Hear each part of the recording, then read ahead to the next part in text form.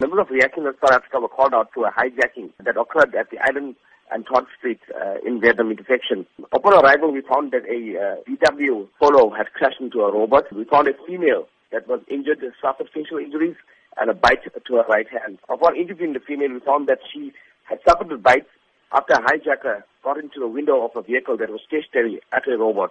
The hijacker then got into the window, attacked the female, and when she drove off and crashed into the robot, he was injured after he was flung out of the vehicle. So which areas in the Durban vicinity have been notorious in recent times for these criminal acts? Mostly at the robots on the R102, robots at the CBDs in Phoenix, Verulam, Tongat, and surrounding areas. What should be common practice when a victim does come into contact with a criminal at any intersection or robot?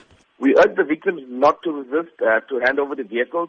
Most of the time, the suspects are armed with firearms and they're not afraid to use it. They have shot a few victims in some of the cases that we have attended to. So we ask them not to resist. It would also be great if they could drive with the windows up during the day and night.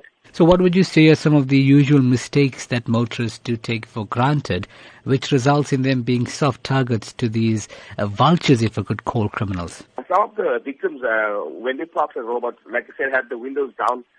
Female victims usually put on makeup at the robot. They're not aware of the surroundings. Before the suspects approached them, they could have driven off if they were aware or were looking around the vehicle when they were stationary.